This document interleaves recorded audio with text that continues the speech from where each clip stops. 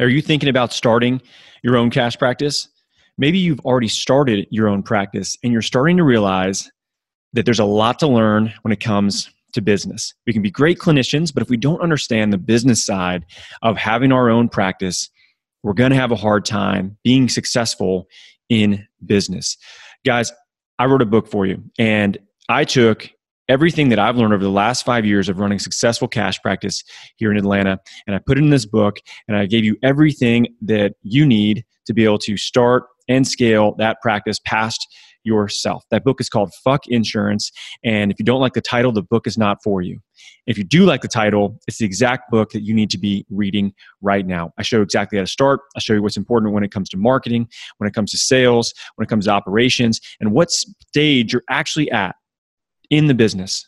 You know, where you're at, what you need to focus on while you're there, and how to get to the next stage. I'm trying to set it up in a way where you can get some clarity in your business. And the book, for now, is 100% free. All you have to do is go to finsurancebook.com. That's finsurancebook.com and get your free copy of the book that I wrote specifically to help you be successful in business. The book is free. All you got to do is pay for it to get to your door so that I don't lose my shirt on giving everybody all these books and sending them around the world. And then again, head to finsurancebook.com. Learn how to run a successful cash practice today. So here's the question. How do physical therapists like us, who don't want to see 30 patients a day, who don't want to work home health, and have real student loans, create a career and life for ourselves that we've always dreamed about? This is the question, and this podcast is the answer. My name's Danny Mattei, and welcome to the PT Entrepreneur Podcast.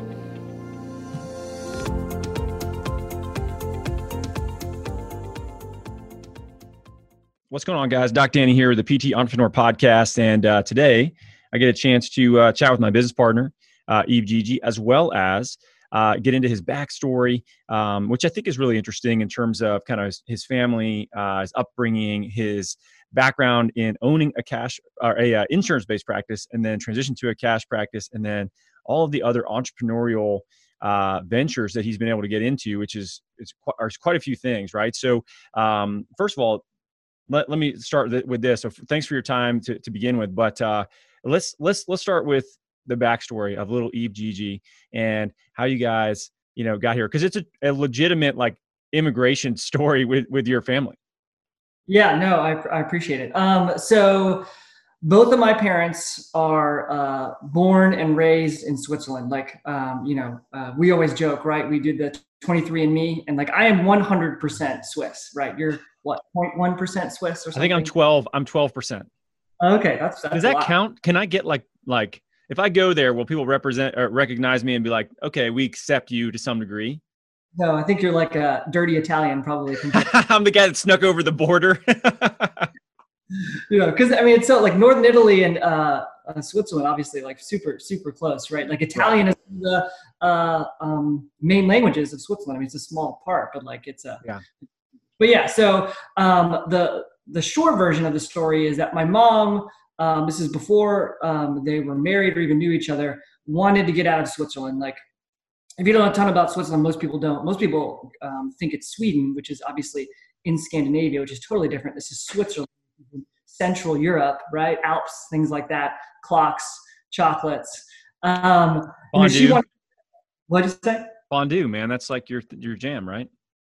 Swiss fondue. Yeah, we have it at least twice a year. Amazing stuff. You have to come do it one time. Wow. So it's central. It's very socialistic, right? So in a socialistic country, it's very difficult to accumulate wealth there, right? It's very difficult to wherever you are, you have more than enough, but to actually build a business and accumulate wealth is very difficult. It's a very, very small percentage of people. And in Switzerland, most people, it's one of the wealthiest countries. So everybody's doing really, really well, but it's difficult to kind of further yourself. So, it's one of the first things my dad told me. So my mom left, she lived in a small town. She left in pretty drastic move, right? Go all the way to America, right? On a green card. And they actually ended up in New York, in Long Island, small apartment, didn't have a car. I think they had to ask my godfather at the time for $40 to buy a couch and a bed.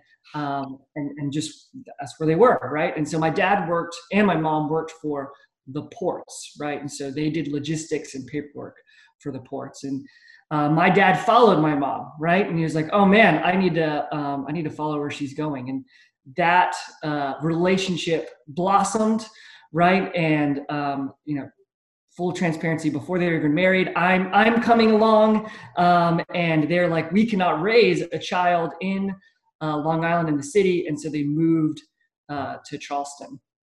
And I was born here locally, never left, and yeah, I mean, that's, I'm a first generation American, which a lot of people don't know. I speak German as well. German was actually my first language even before I spoke English, which is kind of strange to think about.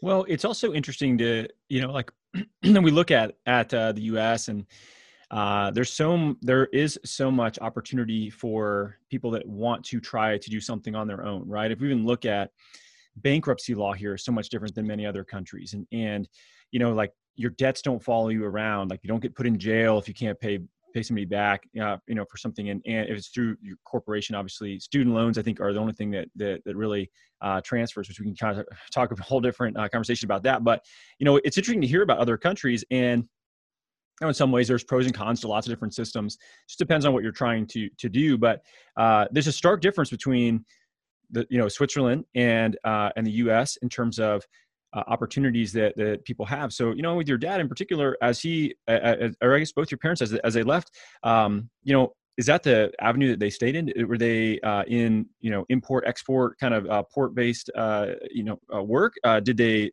go and do their own thing? Did they take that chance on themselves? Like, how did they end up, utilizing that transition to a whole other country? Yeah. So, this company was called Panalpina. When I was born, like I said, my dad had the opportunity to start a very small office here in Charleston, South Carolina. Like Charleston, when I was born, was not what it is now, right? Like, we did not have that huge bridge. It was very small, like people moving here all the time. So he had the opportunity to really grow that office. So he kind of stayed in the corporate world, and I can get into why that also kind of drove my entrepreneurial spirit, just kind of watching him, what the corporate world was like. But he really stayed there, but he still did such a great job. Like he became one of the VPs. He grew that office to, I don't know how many employees, but like I remember visiting my dad and there was offices upon offices there. And even early on, once he started doing well, he was always, again, he was very grateful for the opportunity that he had. And so he was, trying to buy like land, and always trying to use some of that disposable income again to, something he didn't have an opportunity to do in Switzerland, which is try to like the idea of kind of accumulation wealth. He was very, very intent on, leaving me this giant nest egg, which at this point I'm like, you just need to travel and like, you're good. Like enjoy the money, which is a whole nother battle between me and him, right? Like I want him to buy a yellow Hummer. He says no, right? But like, he was always saving a lot, and like, he's very budgeted, and I'm very thankful for that because, their Swiss people are very regimented. It's like, like the profit first system, it may not be exact, but I was doing something like that from the age of 15, where I was, I always had to put a certain amount of money towards my car insurance if I wanted a car. I always had to budget everything that he gave me on a regular basis. So, at the point when I had my first credit card when I was 16, he's like, you need to have credit, because if you have credit, then you can buy a house. And I was able to buy a house with my dad, when I was 20 or 19 to 20, right? And we had people come in and pay essentially rent, and that paid my mortgage. So when I was done with college, like mid PT school, I already pretty much, almost owned a house and had a bunch of equity. So yeah, that's awesome. Well, it sounds like your family educated you on basic finance concepts, and I think that's rare. I don't see that often. It didn't happen with my family. It didn't really happen with a lot of, colleagues that we know. And what happens is many of us end up just doing whatever we see our family do, right? Like my family is, they're prolific accumulators. They're super, super cheap. But also you have to look at where they came from, right? So like they come from Depression era people and immigrants as well. And they didn't have a lot of money, as well as they didn't know if somebody was going to take it from them, or if the Great Depression was going to happen again. So their habits are based off of what they learned from their family, right? So I think this idea of financial education with young adults and kids in particular is a great like missing form of education that people just don't really get. Have you taken any of those kind of like basic lessons around money and finance and utilization of it and applied that with your kids at all at this point? I mean, a little bit, right? So like we've definitely, me and Liam built some business plans because like, oh, I'm going to sell Pokemon cards. I'm going to make a bunch of money. I'm just like, who are these people and where are they going to get the money and you know what I mean? So, and then my daughter, if she wants to buy me things, she needs to earn a certain amount of money. And so we kind of talk about how many weeks that's going to take, how much you need to work for it, right? So just small things, which I just think is so important to understand. I was so grateful for those lessons, right? Because understanding that early on, I looked at some of the people around me who weren't necessarily doing anything on purpose, but you could tell they just didn't understand the relationship kind of between money and credit and things like that, right? It's like when you get to college, you don't understand what alcohol is like and you drink 15 beers, like that's a really bad place to be in. Like I was able to drink it at an early age. So I knew it was like, man, 2 or 3 beers, I'm probably good at this age. Like I don't need to go crazy. Although I did a little, it's like, understand that stuff.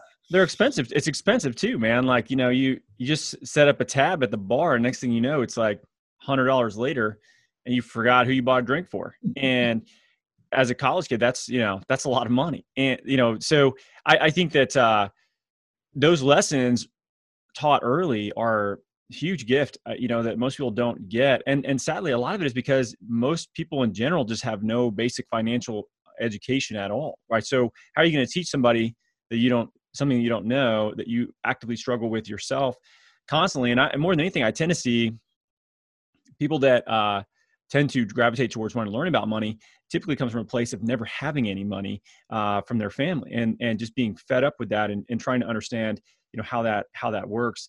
That oftentimes become very disciplined in how they handle it themselves. One resource that I've used with Jack so far is I read him the book, The Richest Man in Babylon, which is like it's definitely, it's not a book they can read to themselves, right? He's 8, but it's super simple concepts, like a parable, kind of book. So something like that, I think can help quite a bit. But yeah, I get the same thing. Like he told me, I told him he couldn't have something, and he was like, well, when I get to college, I'm going to have a credit card. I'm going to buy whatever I want. And I was like, you realize you have to pay that back, right? And then I went through and actually drew out what happens with a credit card and how he ends up having to pay it back. And he was like, oh, I don't want a credit card after that.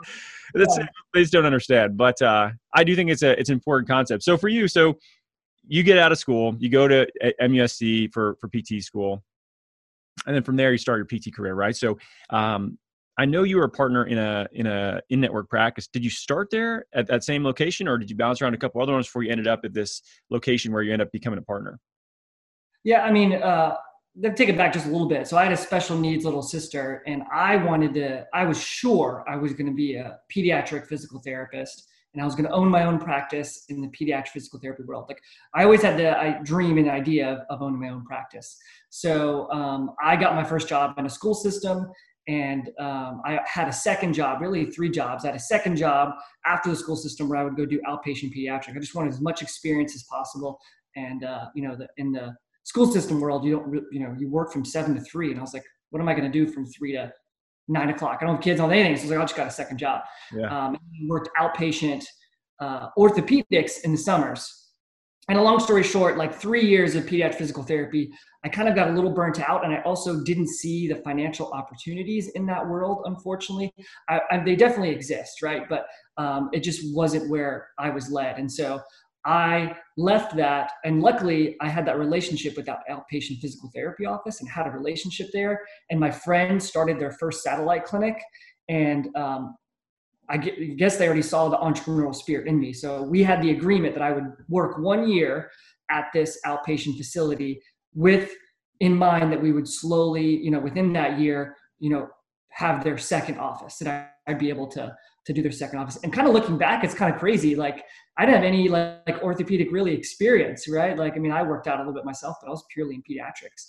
But those skills, believe it or not, transferred over pretty well. So I was there for a solid year, maybe a little bit more, maybe a little less, give or take. And then we opened from zero office in a gym, believe it or not, insurance-based office in a gym that was just me.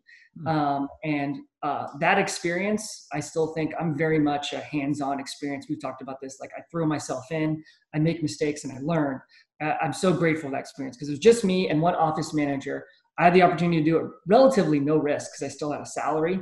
But I was able to grow that office, right, to where we had multiple therapists, multiple administrative people, close to $1 million of gross revenue, you know what I mean? And we know those profit margins it's not an equal lot of money, guys. Like it's not, and did that in a 4-year period and learned an insane amount of lessons about how to manage people, how to manage finances. That's probably where I learned a lot of the business P&L stuff and things like that.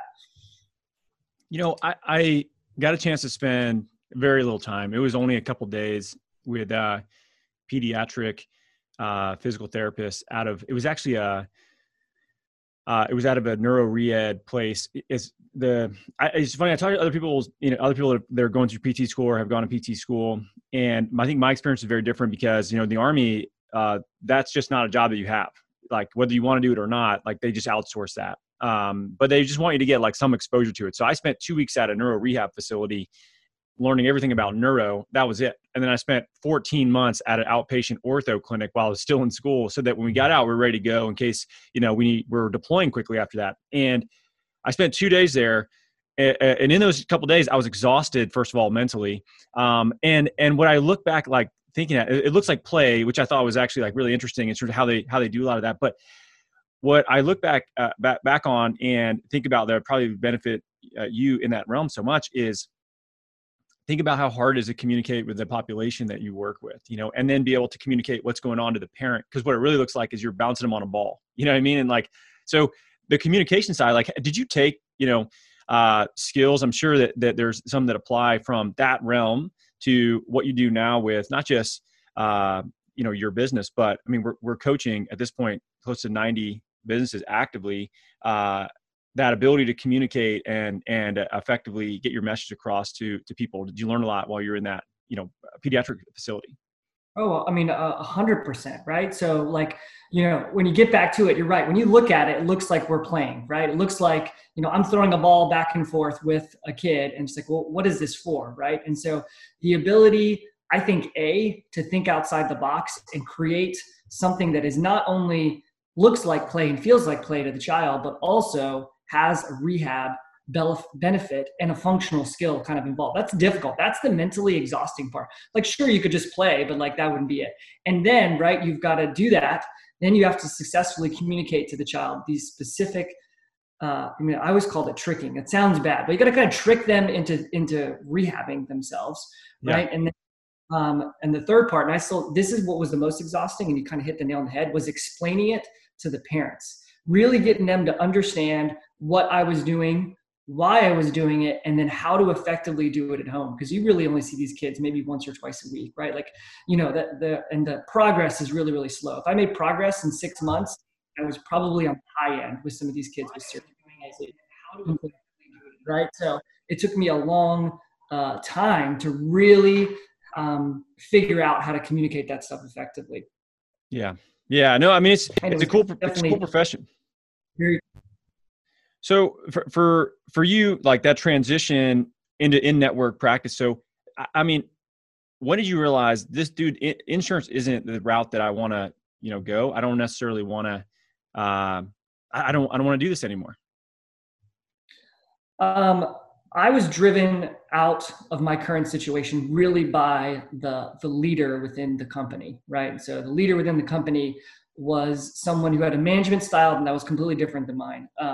It was very much more like a dictatorship than it was a team, right? And so I got to the point where I felt I was spending all my time and energy protecting my employees from the leader, or just constantly trying to figure out again how to justify what I was doing kind of on a regular basis, or trying to like twist things. Like walking on eggshells is just not something I'm interested in. And the second layer of that was I just noticed that I was looking around in the clinic every single day, and the patients that were in there and the PTs, like we had a good time and we enjoyed it, but I really didn't feel like we were moving the needle forward. Like I may get these people back to like walking, but like they typically wouldn't leave with these kind of skills and education to actually help them be better in life. Like we could never do that. And that was such a big passion of mine. In the pediatric world, that's basically all you're doing. You're just trying to, I'm just trying to get this kid to walk so they can just live a better life. And we weren't spending time doing that. We're spending time either just like treating pain or just like getting somebody to post-knee replacement, bend their knees so they go back and to the exact same lifestyle they were doing. And that gets really frustrating. Like that's why one of the reasons I think burnout kind of happens, because I didn't feel impactful anymore. Like, and that's why I got a profession. I wanted to impact people in a big way. And I didn't feel like that was happening. Yeah. Yeah. And I think that the other thing that happens is, and this, not to say that this doesn't happen in a cash practice, but the decisions of how many visits am I going to see this person? What is the verification on these visits? If it's a work comp person, does it really matter if they want to get better or not? Like they've got this 2-year-old ankle sprain. It's just a visit, it's volume. That is something that I noticed. I spent a year in a outpatient, in-network practice while I was in school. That was just part of our program. And that's one thing that I started to get like really frustrated with as well. It's like, all right, cool. I think I'm going to see this person like 6 times. They're trying to get back to running or whatever. And they're like, well, their insurance they're good for like 20 visits. So what else could you do with them in 20 visits? And I was like, that's a lot. I don't know.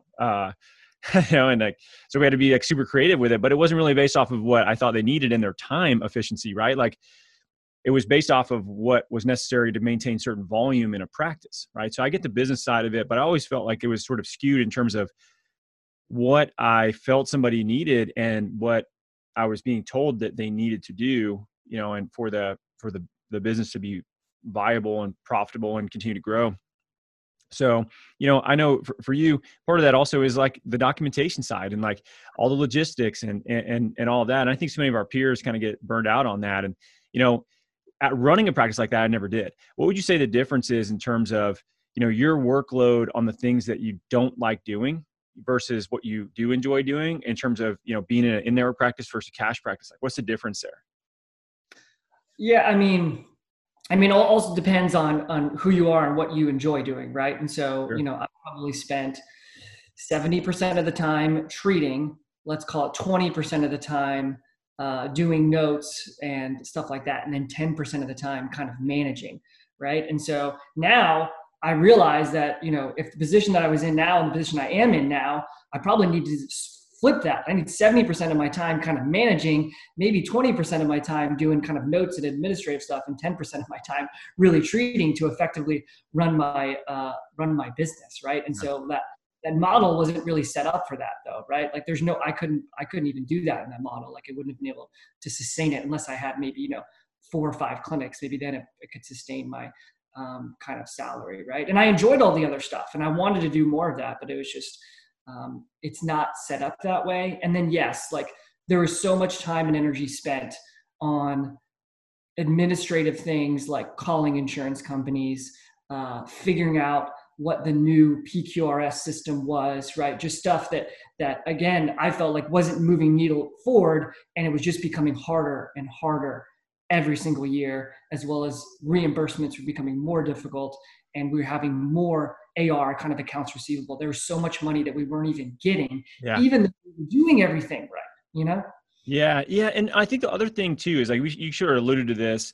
So, okay, you're in a network practice that's gross revenue is at about $1 million, right? And so people think, oh shit, $1 million is a lot of money, but it totally is. Like if we saw $1 million sitting on a table, like it would look like an insane amount of money in cash, right? But the reality is, if we look at how much of that is accounts receivable, how much of that is, expenses associated with even having to try to reclaim that insurance, overhead of the facility, overhead of the staff, all the things that go into that, taxes for having those employees, and we see it from the cash side where oftentimes gross revenue is not going to be nearly as high. So the total amount that is made, but there's way less expenses. So when we look at the net, it's interesting how it can end up being equivalent to a practice that is, maybe even half the size, can have just as much net profitability in terms of what you bring home. So, Can you talk to that for a second in terms of like the difference that you see between those two models and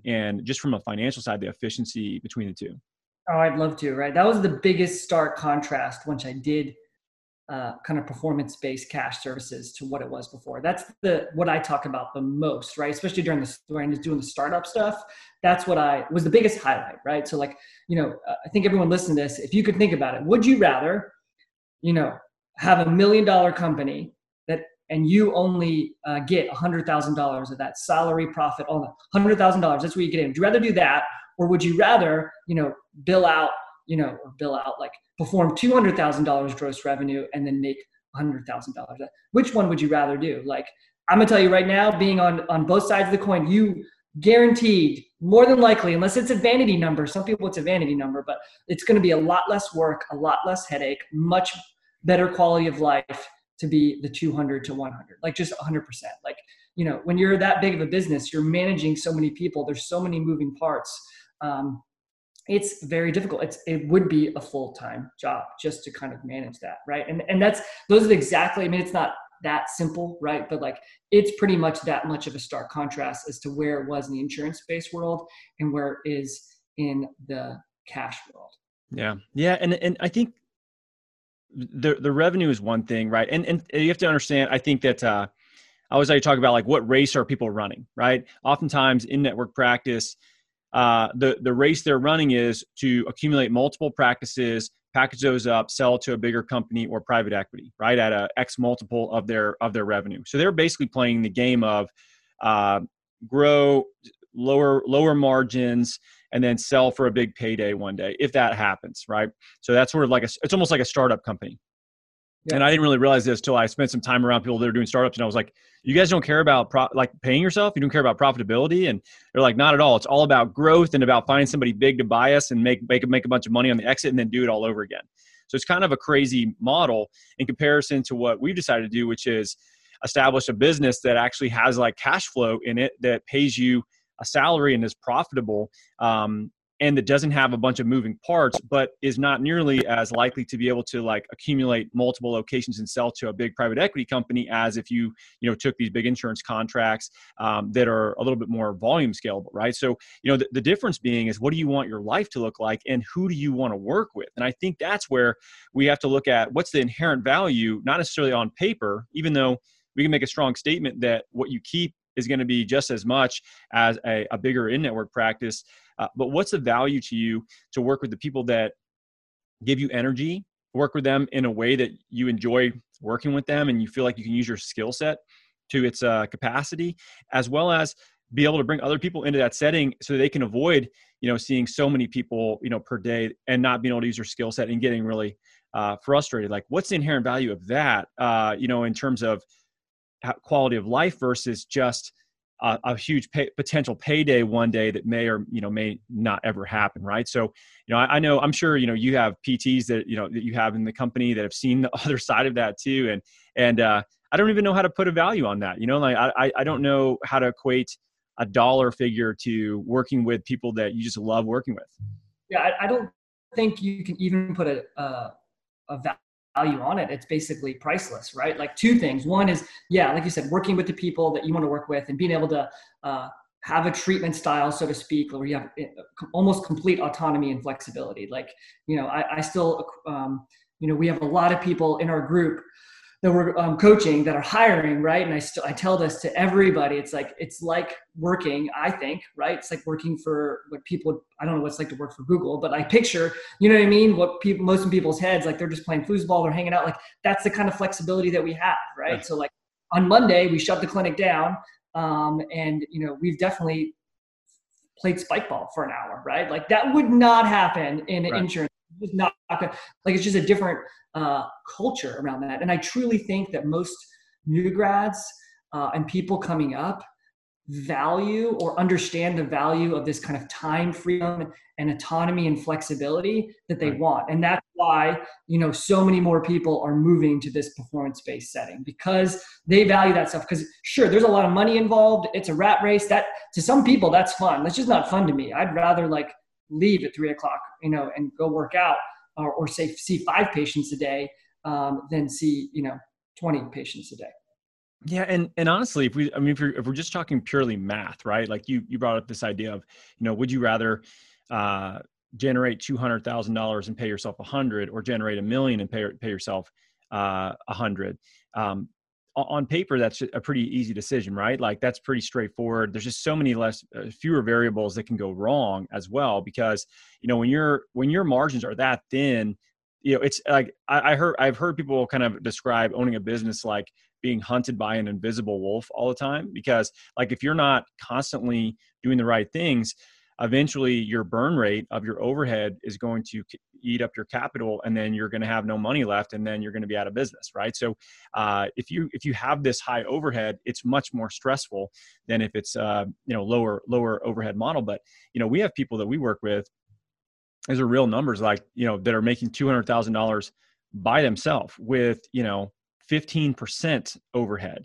So meaning they're paying themselves basically, $150,000 to $170,000 between salary and profit before taxes, all by themselves, like not in another staff clinician. Maybe they have a part-time virtual assistant. So when we look at the money side of it, it's not even a question of, can you do that? Now that's 100% active income. I think this is like really important concept for people to understand, is like, that's you by yourself. You've created a job for yourself. That's not a job for somebody else. It's not really a business. Yeah. Right?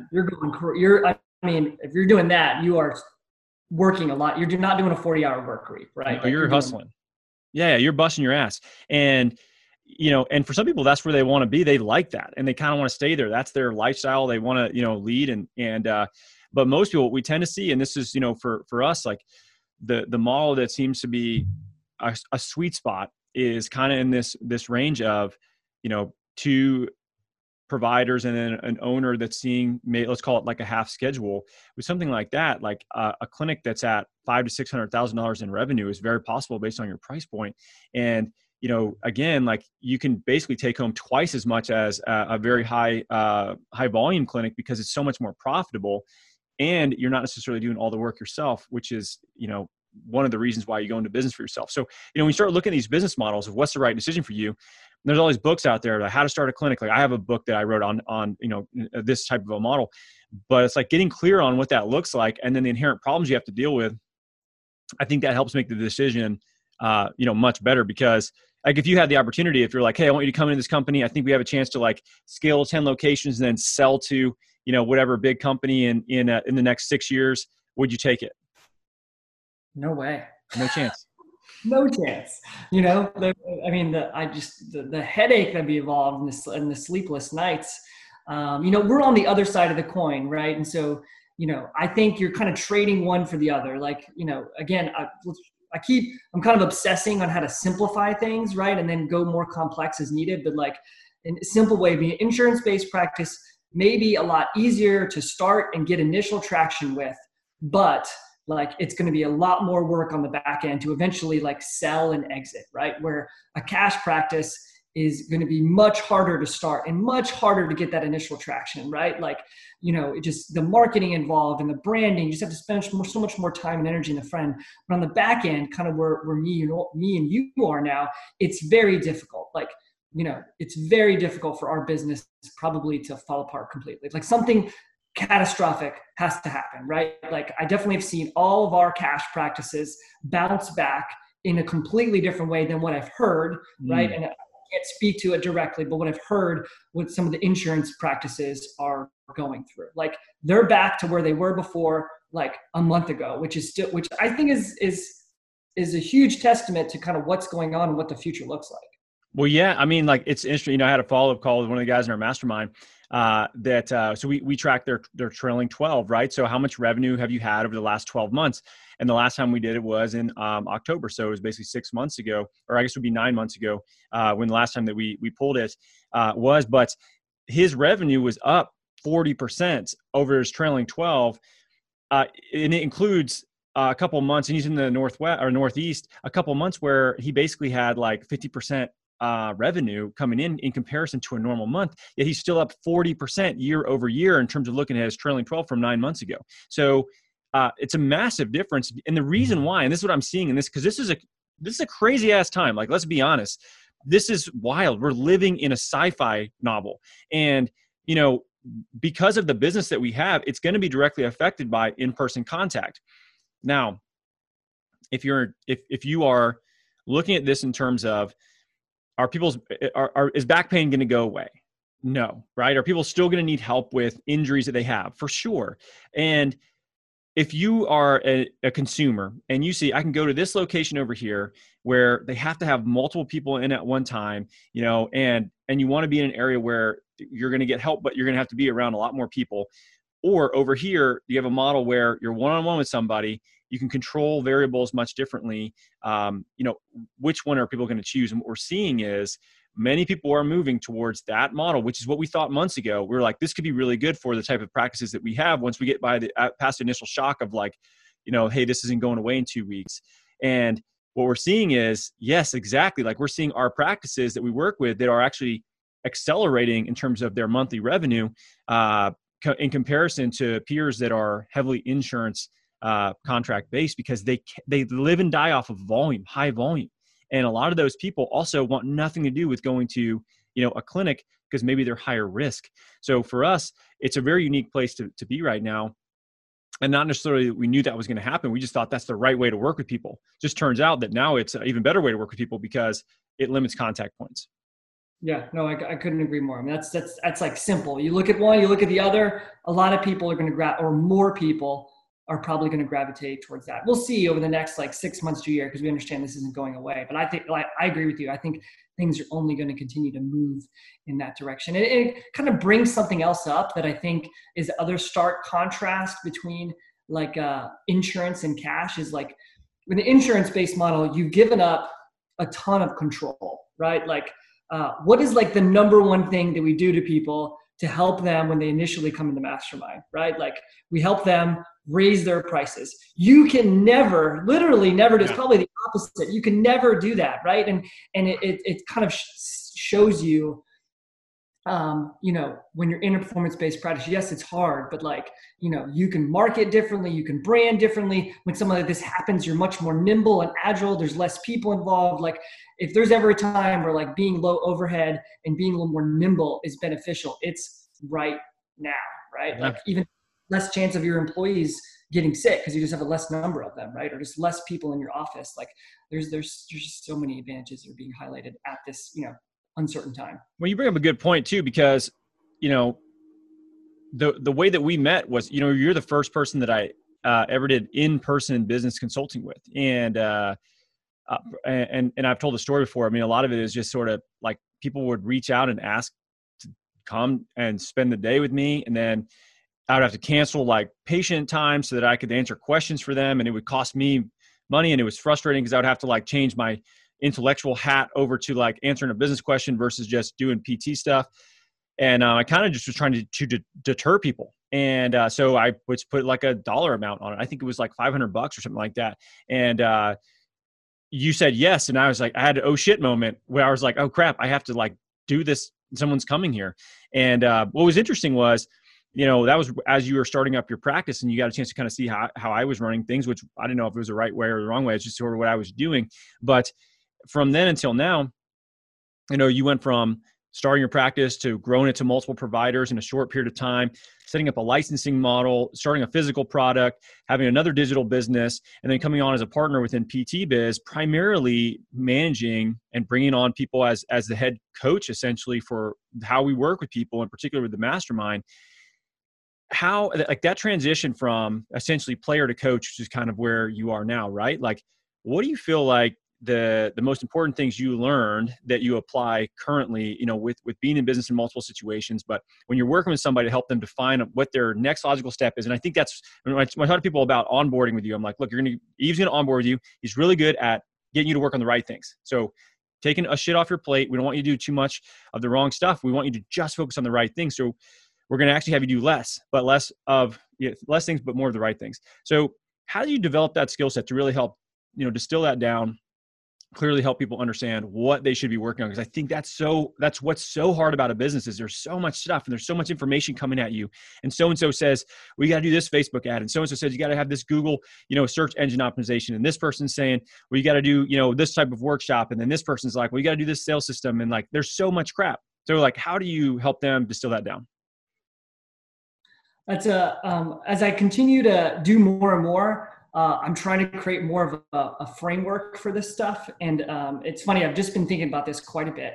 And first of all, I think the skill set of me doing more one-on-one cash-based physical therapy and really digging into people's lives and understanding what makes them tick, and like, just more of that has helped me be a better coach to other humans. Like getting people to motivate themselves to work on the things that they know that they should be doing, whether it's physical, whether it's mental, whether it's business, is pretty similar. And I would say there's two concepts that are, I think, the most important. I would say number one, and everybody's heard of like starts with why kind of thing. I say just like, aligning their passion and their purpose. Like if those two things, I realized when those two things were aligned, something they really like to do, and they kind of aligned their purpose with it, whether it's their job or what they're kind of achieving next. If I can closely align those two things directly, they kill it, right? Like we know that the people that are implementing and doing stuff do the best, not only physically, but also, we've seen it in our mastermind members. Like those people are just like, they're excited to get up every day. They love the patients they're treating. They're in a setting that they love. Like they just kill it. So if I can align those two things directly, it's huge. That's probably like easily step number one. And then the second part, and I think this is probably the most challenging, is taking a step away from what you're doing and figuring out what's the one thing, right? This is kind of from Jared. What's the one thing that I can do that can have the most impact? And if you're constantly asking yourself that question, right? Constantly, for every decision, you get used to that, the impact that you can have is just much greater, right? If I can go do 20 things or I can do one thing, if I do this one thing and it impacts all those 20 things, all of a sudden those 20 things don't even matter anymore. And if that's what you're doing consistently, and that's what I'm constantly trying to distill in somebody's business, what is the one thing that's going to have the biggest impact? And if they're doing that on a regular basis, oh man, like it's huge. What would you say, with, I don't know how many I don't know how many one-on-one calls you've done at this point, but it's a lot, hundreds, right? So of those, have you noticed a pattern in terms of kind of biggest mistakes, flaws that you see, or mental or skill set hangups that people have that lead them to kind of get stuck and not make the progress that, we see so many other people on paper. Like we look at these two people, we see one is just sort of skyrockets, the other one sort of seems to plateau. But have you noticed there, what sort of similarities you found with people that kind of get stuck and things that they just absolutely need to be working on that they maybe don't think is the problem? Absolutely. And it's going to be definitely more of a intangible. And we talked about this the other day, kind of offline, like the idea of mindset. And like, if you distill it to one word, it's confidence. Like the confidence in, typically you have confidence in your clinical skills, but in the confidence that you can, sales and marketing is kind of negative word. So like the sometimes what I use, that you can communicate effectively. I think that is the one skill. The people that can communicate effectively what they're doing and why this person needs to do something, again, they're the ones that crush it. Like the communication skills, I don't think we really realize. I always heard, people like Jocko talk about like, man, I took English because I wanted to learn how to just communicate effectively. I'm like, why? Like we just talk, right? But like, no, like using a simple word and changing the way you say something, like something very simple that I just learned the other day. Like when you use the word imagine, like imagine yourself in a place where you could play tennis without pain again. Like that simple twist, as opposed to saying like, hey, you should play tennis again without any pain. That would be great, right? Like just that simple change in words are just so important. And the people that focus on improving those skills, again, they're the ones that have that just kill it. Like that is like, I think the biggest probably linchpin for us, because we just don't get any education on that stuff, right? We're so emphasizing our clinical skills, diagnostic skills, what's this bone and what's this, modality do. Well, and also I think that it comes not just down to with patients as well, right? With local marketing, development of, referral partners and relationships in the community, as well as, and some people hate that, right? Like we've worked with people that literally have so much anxiety over speaking with other people that they just don't do it. So they just kind of shut down and they have to find other ways. But even if you go the route of communicating, virtually, that's still you still have to communicate. It's just in a somewhat different context, right? So whether it's an email or a blog post or whatever you're doing, you still have to understand what drives people to make change, what is ethically persuasive, I guess is a good way to put it. And you're right. Like, I think the word imagine is probably the most powerful word in the English language in terms of like positioning something that you want somebody to move towards. Like, it's such a strong word because it instantly makes them in their mind start creating a movie for themselves of like what that looks like. And we can't see it, right? Because it's happening like somewhat subconsciously for them, but we're helping set the stage for that. And we're sort of planting that seed so that as we go down the road with them and things get hard and they have to do more work, they understand why they're doing it, right? So I think communication is huge, and this confidence thing it's such an interesting paradigm, right? Like, because there's some people that we work with that are arrogant, that we have to like tone it down. We're like, look, you don't know everything. You can't talk to people this way because you're off-putting to them, and that's a hard thing to tell somebody. And on the flip side, you have people that are just like, why do you think you're not like better at this? Why do you think more people aren't going to come and see you? Like, you're awesome. And they just don't see it. Right. So finding that middle ground is just so hard. And I don't know if people are lacking confidence, and there are plenty of people that we worked with like that.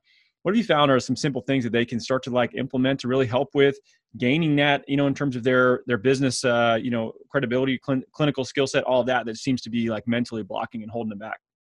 Yeah, I would say that there's three things people can do, and it seems like the different learning styles, right? So like for me, it was like trial by fire, right? Like just go out and just have those conversations and get better at those conversations. The more you're going to do it, the better you're going to get, right? So let's just call that like, stool number one, right? The leg of the stool. There's three legs. The second one is to just go find education and mentorship in that arena, right? Like both of us definitely know that the more time and energy we spend on educating ourselves on skill sets that we don't have, the almost immediate return on investment are. Not only because it's useful stuff, but I think the mindset shift of I'm spending money on bettering myself is a mindset shift that like just happens when you start doing it, right? Like it's definitely huge, right? And I would say, I lost the third one. What was the third one? Your stool's all over. What happened to my stool? Yeah, no, unbelievable. It's like I get all these tangents. I get so excited, right? And so, so the mentorship, the getting education, doing it. I don't remember the third one. It'll come to me later. That always, dang it. Well, I mean, I agree with you. Like for the two that you mentioned,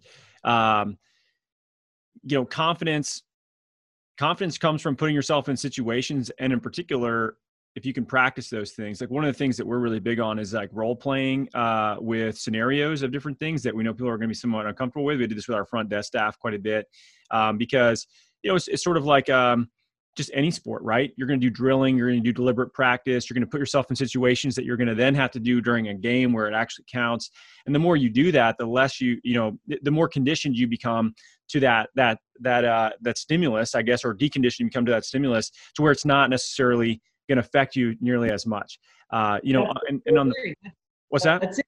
It's that's the one that you taught me, and I don't do it as much. That's why I forget. But it's practice. Yeah, people don't do. Like you are phenomenal at that. Like you will spend hours in front of a mirror, right, practicing your pitch and honing your sales skills just by yourself with others, right? And like I don't see anybody doing that, right? Like you're the rarity, and like that's what makes you so good at what you are. Sorry, that was it. I knew it. Well, a lot of that, but that comes from sport, right? Your background is in soccer. My background is primarily in like other ball sports and play soccer, but lots of other things. And like, but to get good at things, you have to practice. You can't just like inherently.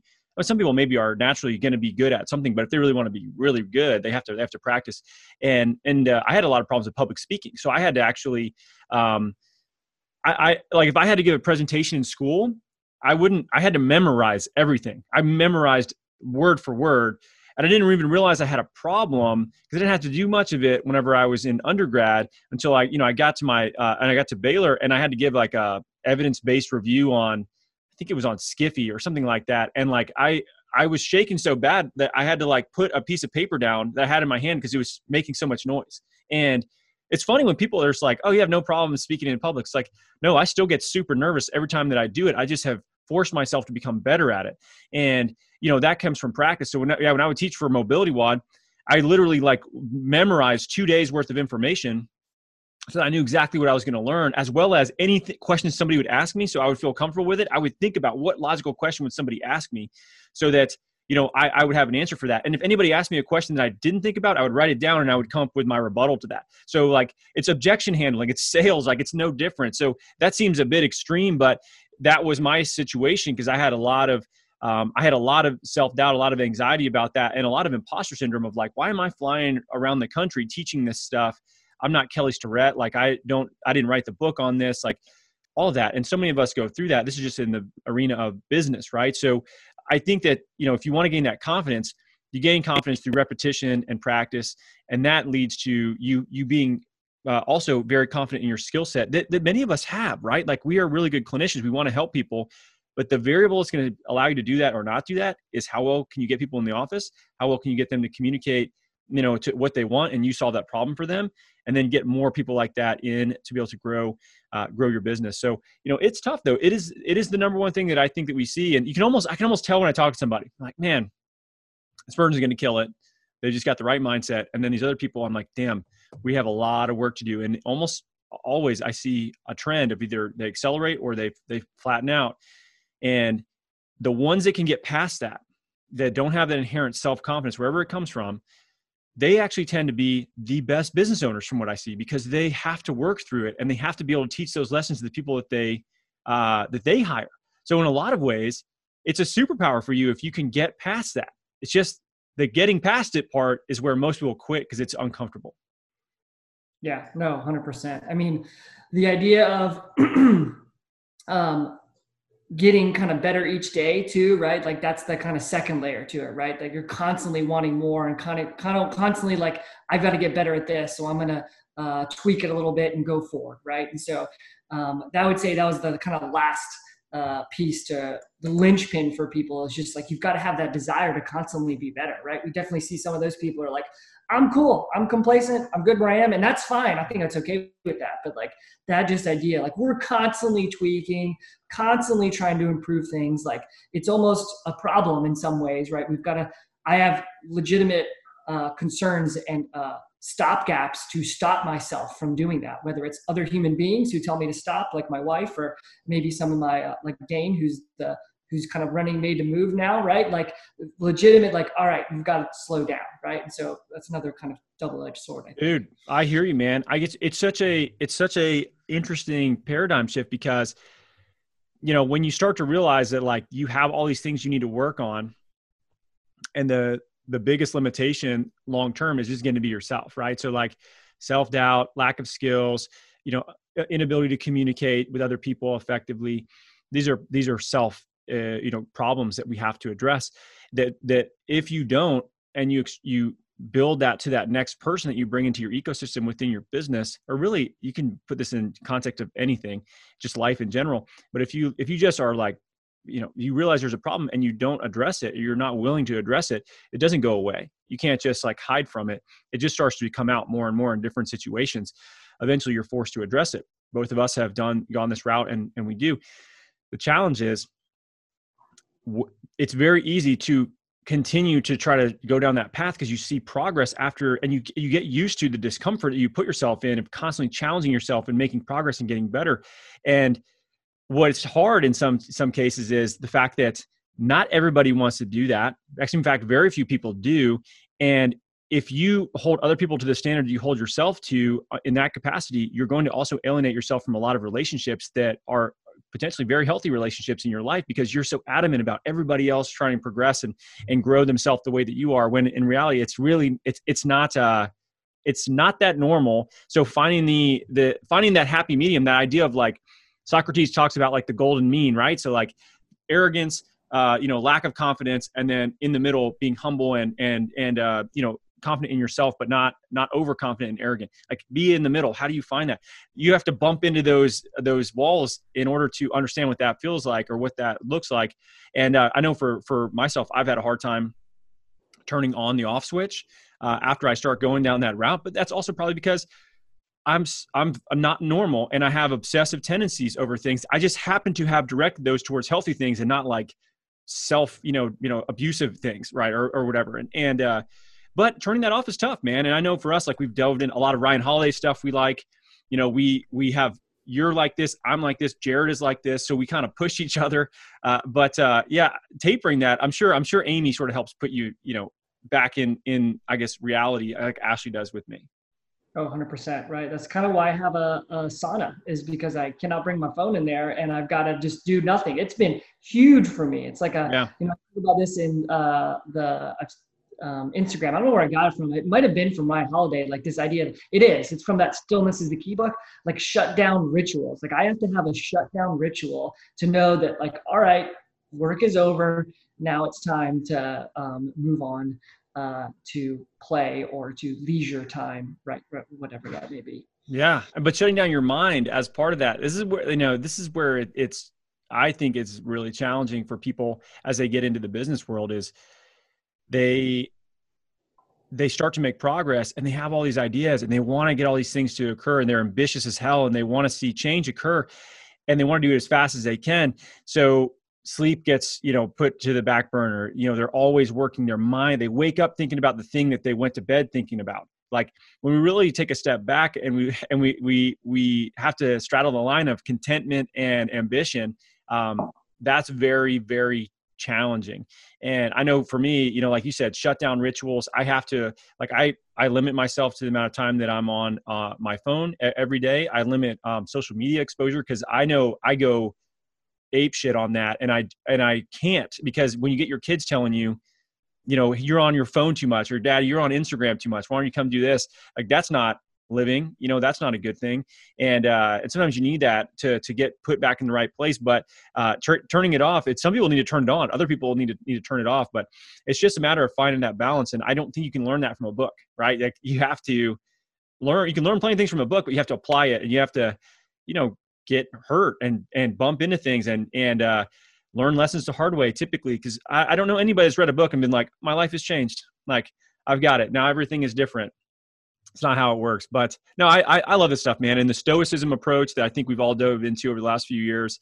I know barely enough to sound smart when I talk about this stuff, but I think that is just like such an interesting approach to life, in terms of constant self-improvement, emotional control, managing yourself, like not necessarily putting that on anybody else, but it's all about you and becoming a better person kind of every single day. And that resonated a lot with me as I kind of dove into it over the last few years.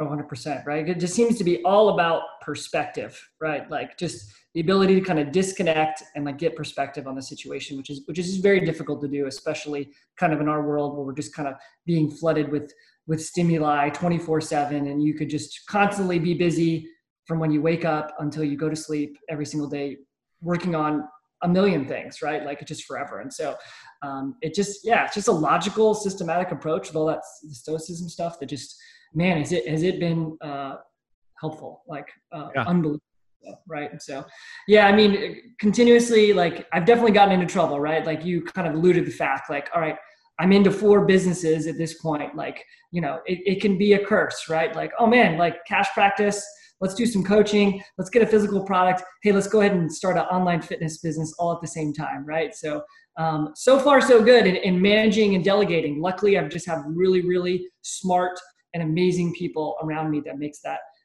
stuff possible. But I've been told I'm not allowed to start another business, so sorry. But there's so much opportunity out there, like all the time. I'm like, this could be such a good idea.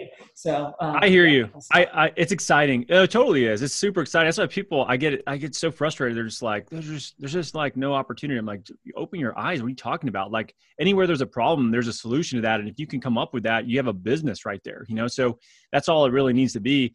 Speaking of that stuff, and we'll kind of end on this in terms of what you're doing. Go ahead and just like throw everything out, what you're working on, where people can find out a little bit more about all of your ventures and where they can touch base with you if they want to get involved in anything.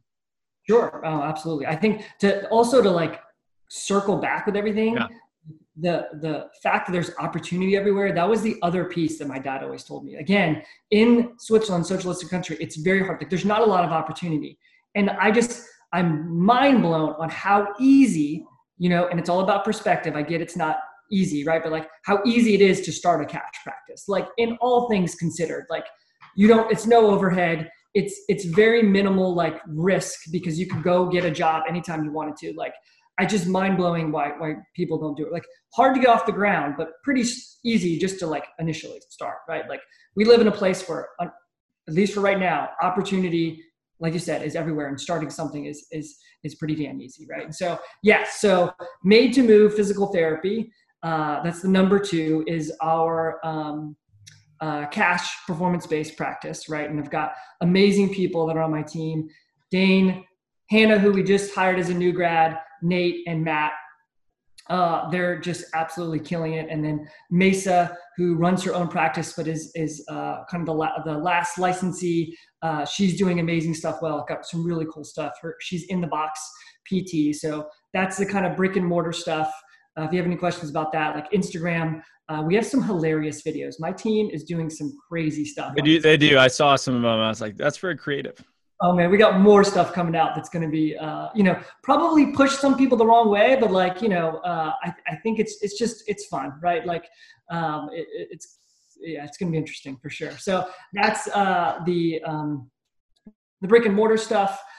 We also do online fitness training, specifically for LEO and first responders, police officers. So if you go check out effective.fitness, that's the website there. Also a big Instagram presence there. We have about close to 800 members in that program. If you ever want some really good physical training, like programming, definitely check it out. Like I do a lot of programming. It's awesome. And then we have a physical product, right? So like everybody probably has those loop bands or has heard of those loop bands. We do monster walks with them. We do stuff like that. And so I just saw an opportunity because those bands broke all the time. They're really uncomfortable. So I created my own band. If you go to perfectband.org, you can check that out.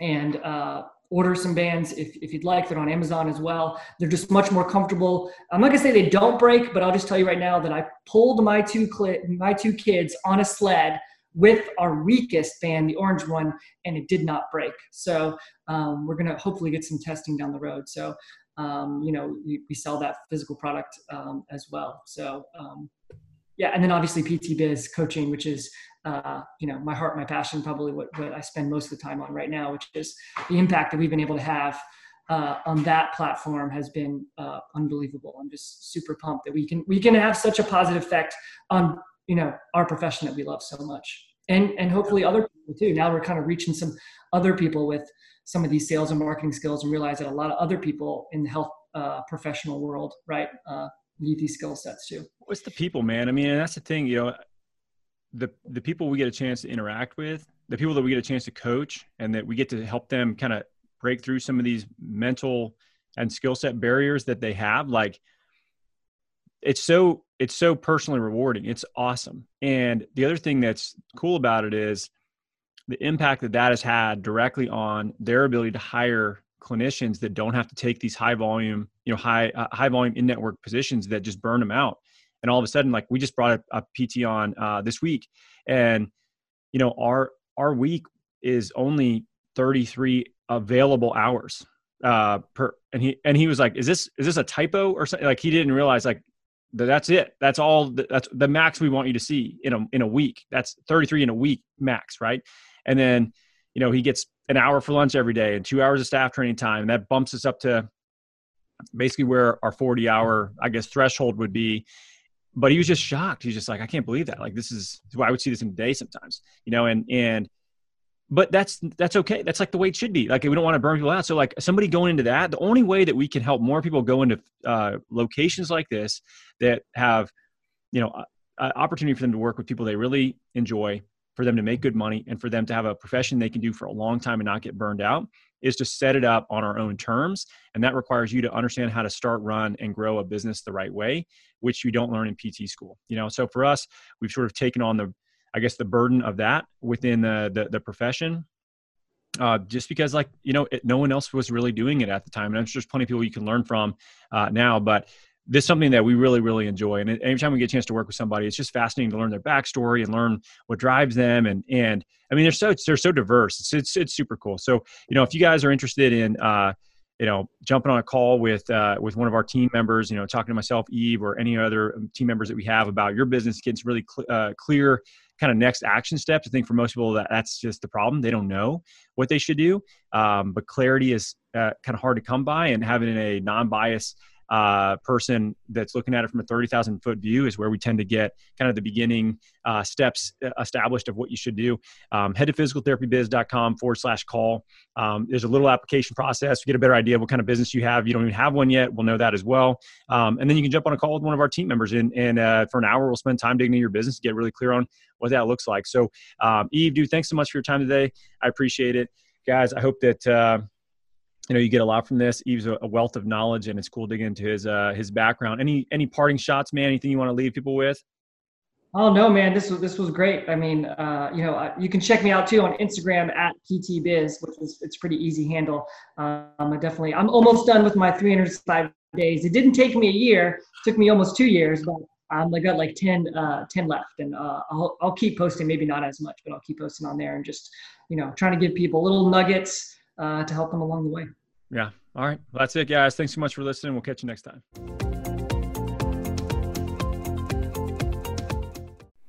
Hey, wait a minute. Just to let you guys know, we are closing in on 200 reviews on iTunes. That's crazy. Most podcasts hardly get to 100 reviews, let alone 200. And this is such a niche specific PT business podcast. That's wild. So let's try to rally the troops and get to 200 reviews for this podcast. The first thing you need to do is you got to subscribe to this sucker, whether it's on iTunes or any other platform that you're listening to on, so you know when new episodes are coming out. The next thing, make sure that you leave a review. I'd love to hear what you have to say. I read all of them. It means a lot to me. The next thing, guys, take a screenshot of whatever episode you're listening to and put it in your stories on Instagram and tag me in it. That's at Danny Mattei PT. If you do this, I will repost it. So you'll get a bump, I'll get a bump. We'll share this information with a lot more people, because that's the goal, guys. We want to get this information in front of a lot more people. So take a screenshot, share it on Instagram stories, tag me in it, and I will repost it. So here we go. Let's try to get to 200 reviews for the podcast. Thanks for listening.